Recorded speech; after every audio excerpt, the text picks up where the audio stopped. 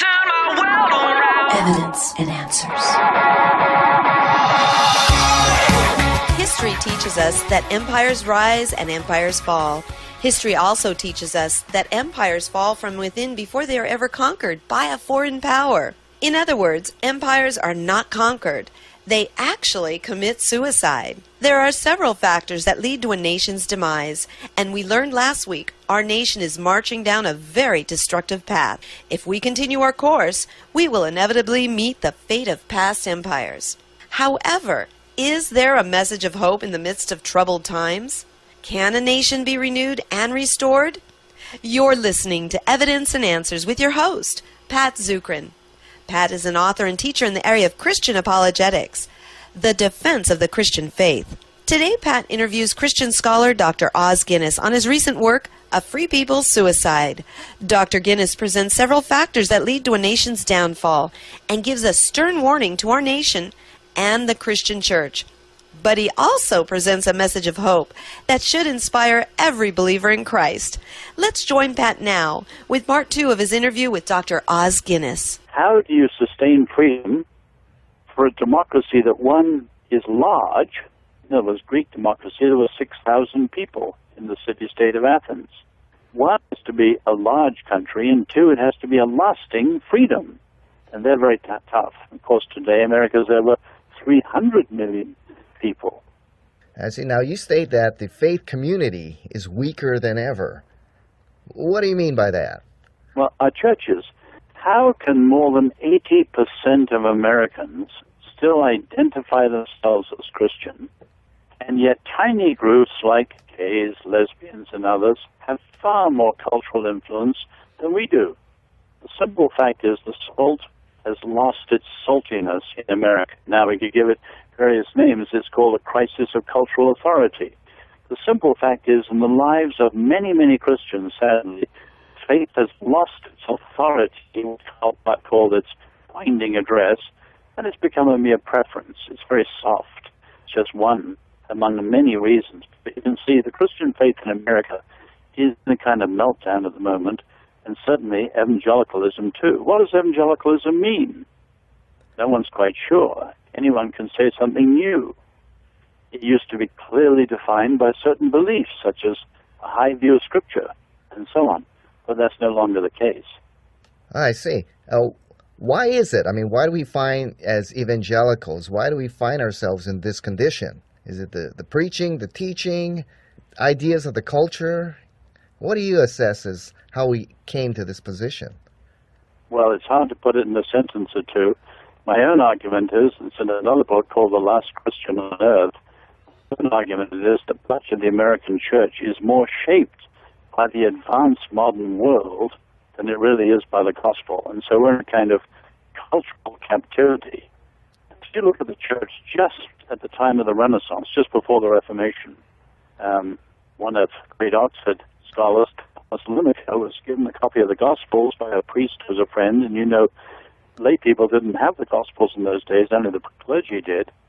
He read the Gospels, Matthew, Mark, Luke, and John, and made a famous remark, either these are the Gospels or we're not Christians. In other words, the gap between the Gospels and the behavior of the church at that time was extreme. And certainly, the same is true today. Well, you said that we're being shaped by the culture. What are the dominant ideas of the culture, then, that threaten or oppose the faith community? Well, Pat, they're not only the dominant ideas.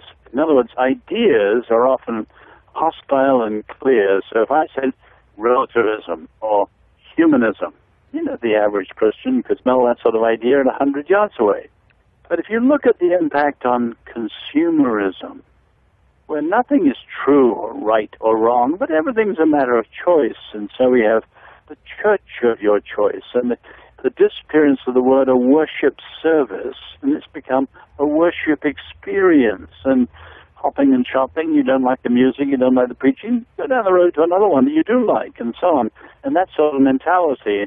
And the same is true now of doctrines. And so you take people like Rob Bell, who no longer believe in the biblical view of hell or the biblical view of homosexuality. And everything now today is a soft, pliant nose that you can squeeze the way you like. Everything's And that's the product of consumerism on the church, not of any hostile idea. You know, that's fascinating.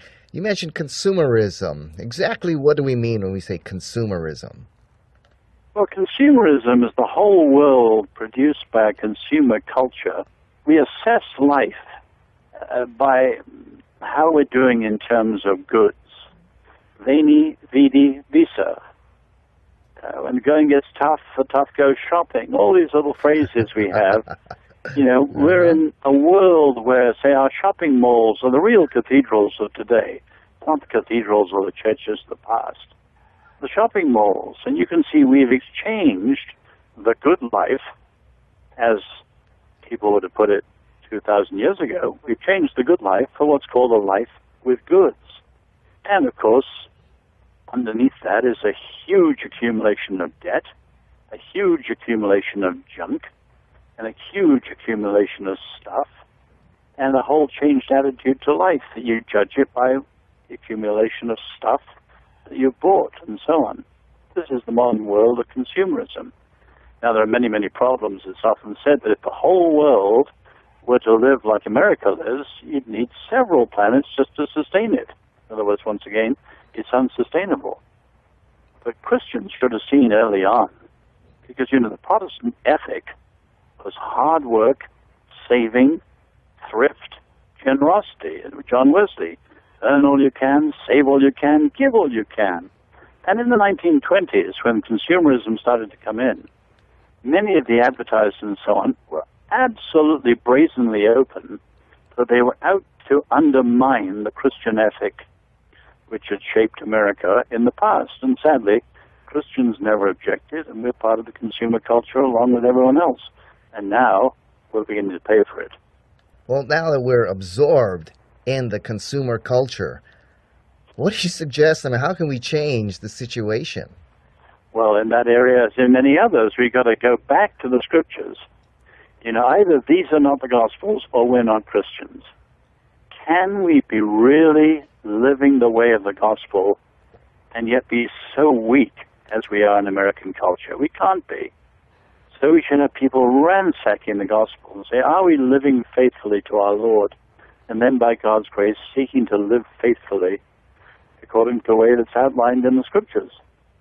Put simply, I talked about the advanced modern world. The modern world makes evangelism easier, but discipleship harder. In other words, in the modern world, more people are more open and searching for new things, because of consumerism and so on, than ever before. So modern people are described as conversion-prone.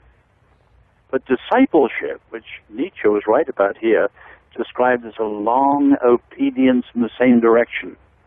Discipleship is a long obedience in the same direction. That's harder. To really integrate your faith for the whole of life today and not live a fragmented life, that's really tough and difficult today. Right. It seems like we have two extremes sometimes. You have those who totally want to separate from the culture, and then you have those that are totally indulged in the culture. And I think striking that balance is very difficult, we find in our time, isn't it? Oh, you put it well. You know, the two extremes are to be in the culture and of it, worldly, or to be not in it, not of it, and so otherworldly with no earthly use.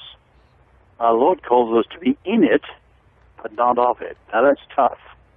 Now, that requires, first, an engagement, but secondly, a discernment. What is the culture? Where's it good? Where's it bad?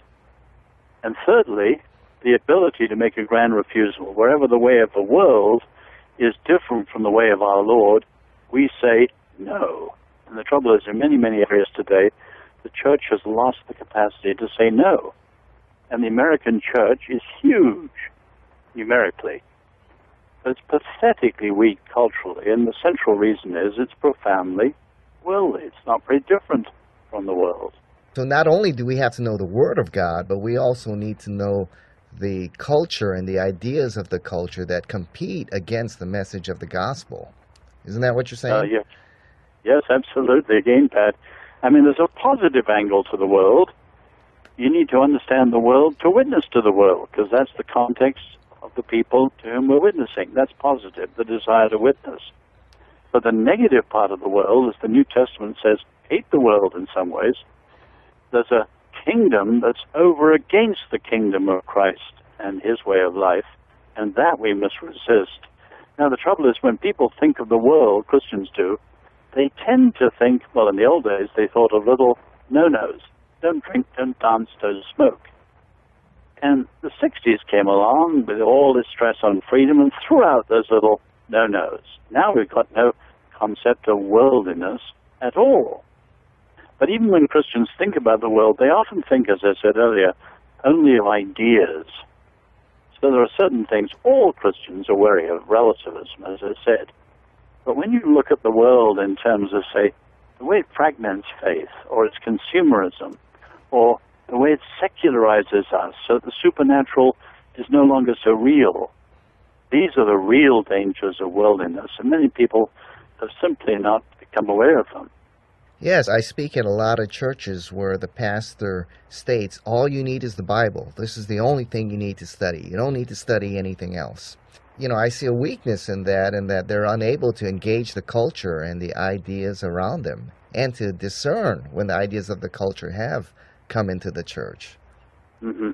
Well, a lot of pious platitudes around. You know, one of them is Jesus plus nothing. But our Lord didn't say that himself. He talked about rendering to Caesar what's Caesar's and to God what's God's.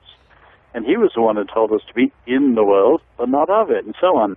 So it sounds incredibly pious. Jesus plus nothing. Of course, our Lord is primary and decisive and our supreme authority. And the Scriptures are our high authority. But in the light of the Word, we can engage the world. And we may even misunderstand the Word if we don't understand the world and how the world is shaping our thinking if we're not aware of it. So beware, you obviously are, but we've got to get Christians to be aware of these pious-sounding platitudes, which are actually very, very dangerous. You make a great point there. When I was speaking earlier this year in Philadelphia, and the respondent was a very eminent scholar, he said the same thing. America today has lost its freedom. And you just take things like even the revelations of the last 2 weeks of the degree of government surveillance. I mean, we think of Americans hate George III. Americans dislike the Sun King, Louis XIV. They were autocrats, despots.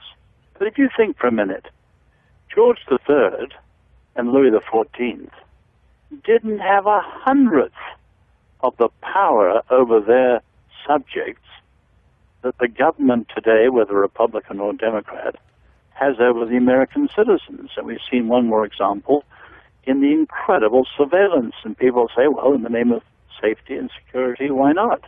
This country is no longer the land of the free.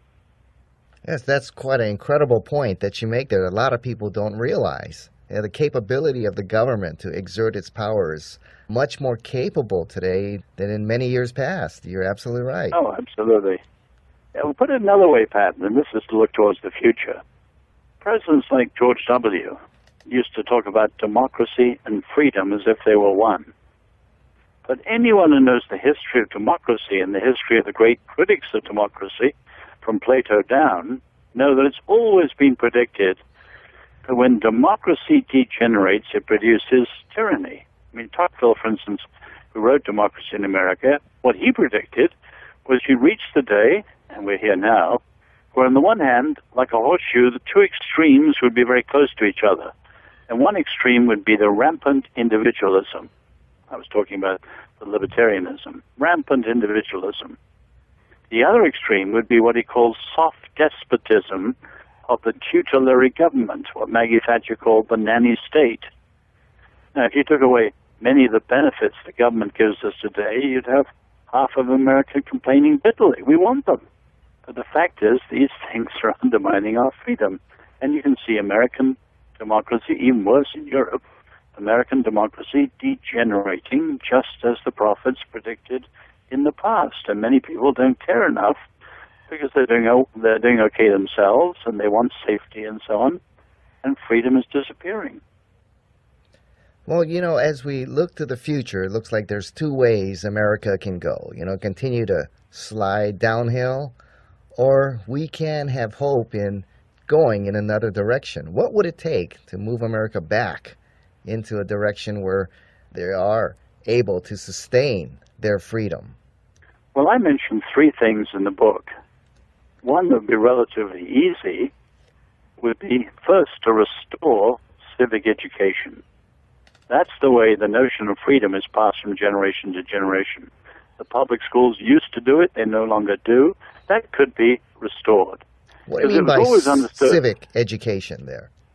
What I mean is, it was always understood in a free society, everyone's born free. Not everyone's up to it. You have to be educated for liberty. You have to be trained for liberty. It was called liberal or civic education, and that's disappeared. Certainly the private schools teach it still, but not many of the public schools. The second thing that's absolutely necessary is the restoration of a civil public square. In other words, openness in public life for all the faiths to enter and engage public life, to get over the crazy ideas we've had in the culture wars in the last 50 years. But the third, and for us by far the most important thing, we need a revival and reformation in the church. The deepest problem is us. Not liberals, not secularists, not the state. Deepest problem is us, and that's where we need to begin. Now, you talked about revival and reformation. What kind of revival are you talking about? What kind of reformation do we need? Well, you can see that wherever the church departs from the truth, wherever the church loses the life of the Spirit within the church, revival is the restoration of that life. Reformation is the restoration of that truth. So the very structures of the church are changed, let alone millions of Christian individuals. So the 16th century Reformation, for all its faults, and there were some, was a magnificent return to the gospel. Or take revival, the first awakening, 1739 onwards, Jonathan Edwards, John Wesley, George Whitefield, was a magnificent outpouring of the power of the Holy Spirit in the life of the church, which was immensely significant. Now, since the rise of the advanced modern world, we've seen small revivals here and there, but nothing of a culture-wide, nationwide revival to rival either the Reformation or the First Awakening. And that's what we need in America today. As I say, we've got to humbly say in public, too, we are the problem. We're not blaming other people. We Christians are the problem. We will never, quote, win America back by culture warring. That's the huge trap that the Christian right fell into. We are the central problem. That's a great assessment here, and I think, what you're speaking is indeed prophetic words of truth here. I'm just really curious about revival and reformation. We've had two in our history. Is there the possibility, do you see the possibility of a third kind of national revival for the church in America? Well, the question is, why not? Why not? What I put in the book that's coming out, I've got a book coming out in September, another one coming out next year called Renaissance, but this is the way I put it. In the Western world, and it's much bigger than America, we are the product of two earlier great missions to the West. The first was the conversion of the Roman Empire. The second, which is less known, was the conversion of the barbarian people of Europe. And the decline of the church in the West represents the twilight of that second mission. But instead of all the doom and gloom you see in parts of the church, it's all over, isn't it? Yes, I'd say we need to commit ourselves under the Lord to a third mission to the West, knowing we can win the Western world back to our Lord again. Not because it's anything very important as the West, but it's our Jerusalem. It's our hometown. And we've got to care for our Jerusalem before we go out to the uttermost parts of the earth. So yes, the Lord can revive us at any moment. And yes, we need to commit ourselves to a determined mission to win the West back again to our Lord. It's not all over. Yes, no, that's a very optimistic message that you give here for the individual in the church today who's seeing what is going on in government and in the moral society around him, in the public schools. What advice or what words of exhortation would you be giving him now? Well, I think we should look in Scripture at people like Daniel. In other words, he was living at a time when the world as they'd known it had gone. That's beginning to happen in America. The world of the 1950s, the world of our grandfathers, has gone. We're in a different world, and our challenge is to be faithful in this world that we face now and not to try and cling on to the world of the past as if we could fight for the past to stay. Or a second way of putting that is, think of St. Augustine. His privilege and challenge was to be a leader in Christ after 800 years of Roman dominance as Rome fell. And our similar challenge is the West has been dominant for 500 years. Not very long, but a long time in our understanding. And here we are living in the twilight of the West. So we've got to be faithful to Christ when the world as we've known it has gone. But to be so faithful, not knowing we'll have a wonderful new age ahead or new dark ages ahead, we don't know. But we're so faithful that we may live together in a way that brings hope to a very broken world. Yes, and Daniel was just a small minority, yet was able to bring revival and the knowledge of God to an entire nation. Oh, that's right. And, you read in the Psalms, say, the Jews who were in Babylon who didn't want to sing. They didn't want to sing the Lord's songs in a foreign country. But Daniel, he served the emperor with faithfulness to the Lord with all his heart, and so did his three friends. And we've got to have people like that, who in whatever the times are that are about to come, are fully and faithful and recover Christian integrity and effectiveness, whatever the times are that we're about to face. Well, Dr. Os Guinness, as we bring the show to an end, I'm here in the state of Hawaii, one of the most liberal states here in the U.S., where they are about to legalize gay marriage and other laws that oppose the gospel here. What message would you give here to the people of Hawaii who we, as Christians, we seem to be losing the battle here in our society here in Hawaii? What message would you give to the believers in the state of Hawaii? Pat, I'd add one more. I mentioned Augustine and further back Daniel. Go back to Samuel. You remember in Samuel's time, he was the judge. So the people wanted to reject him and imitate the surrounding nations and have a king. And at first, Samuel was very offended because it was him they were rejecting. And the Lord says, Samuel, get over it, in effect. They're not rejecting you, they're rejecting me, because the Lord was supposed to be their king. But then he says to Samuel, take them at their word. Tell them what they're choosing. Tell them what will be the consequences of what they choose. And he does that. You're choosing a king, this is wrong, and kings will be X, Y, and Z, and they all were. But then he says, as for me, God forbid that I should cease to, and he talks about his own particular calling. In other words, there's a place for us to say to our culture, whether it's in Hawaii or here in Virginia, you're making this choice, same-sex marriage, for example. It will have disastrous consequences for children and eventually for the republic as a whole. You're making this choice.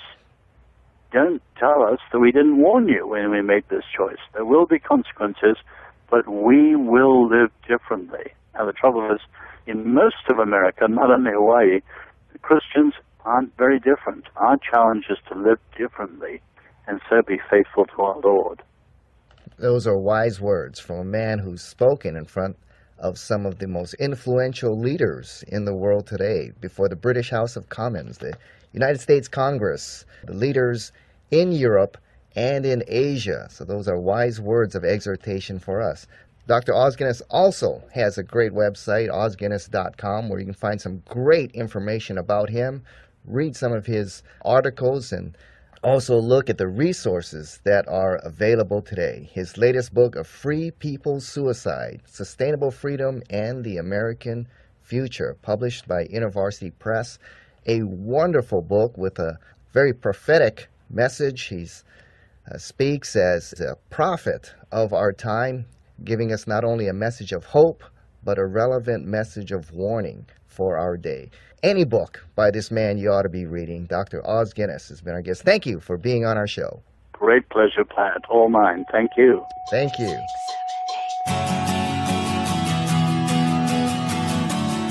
This concludes Pat's interview with Christian scholar Dr. Os Guinness on his latest work, a Free People's Suicide. If you missed any part of this message, log on at evidenceandanswers.org and you can listen to the entire study and enjoy other great resources right there on the site.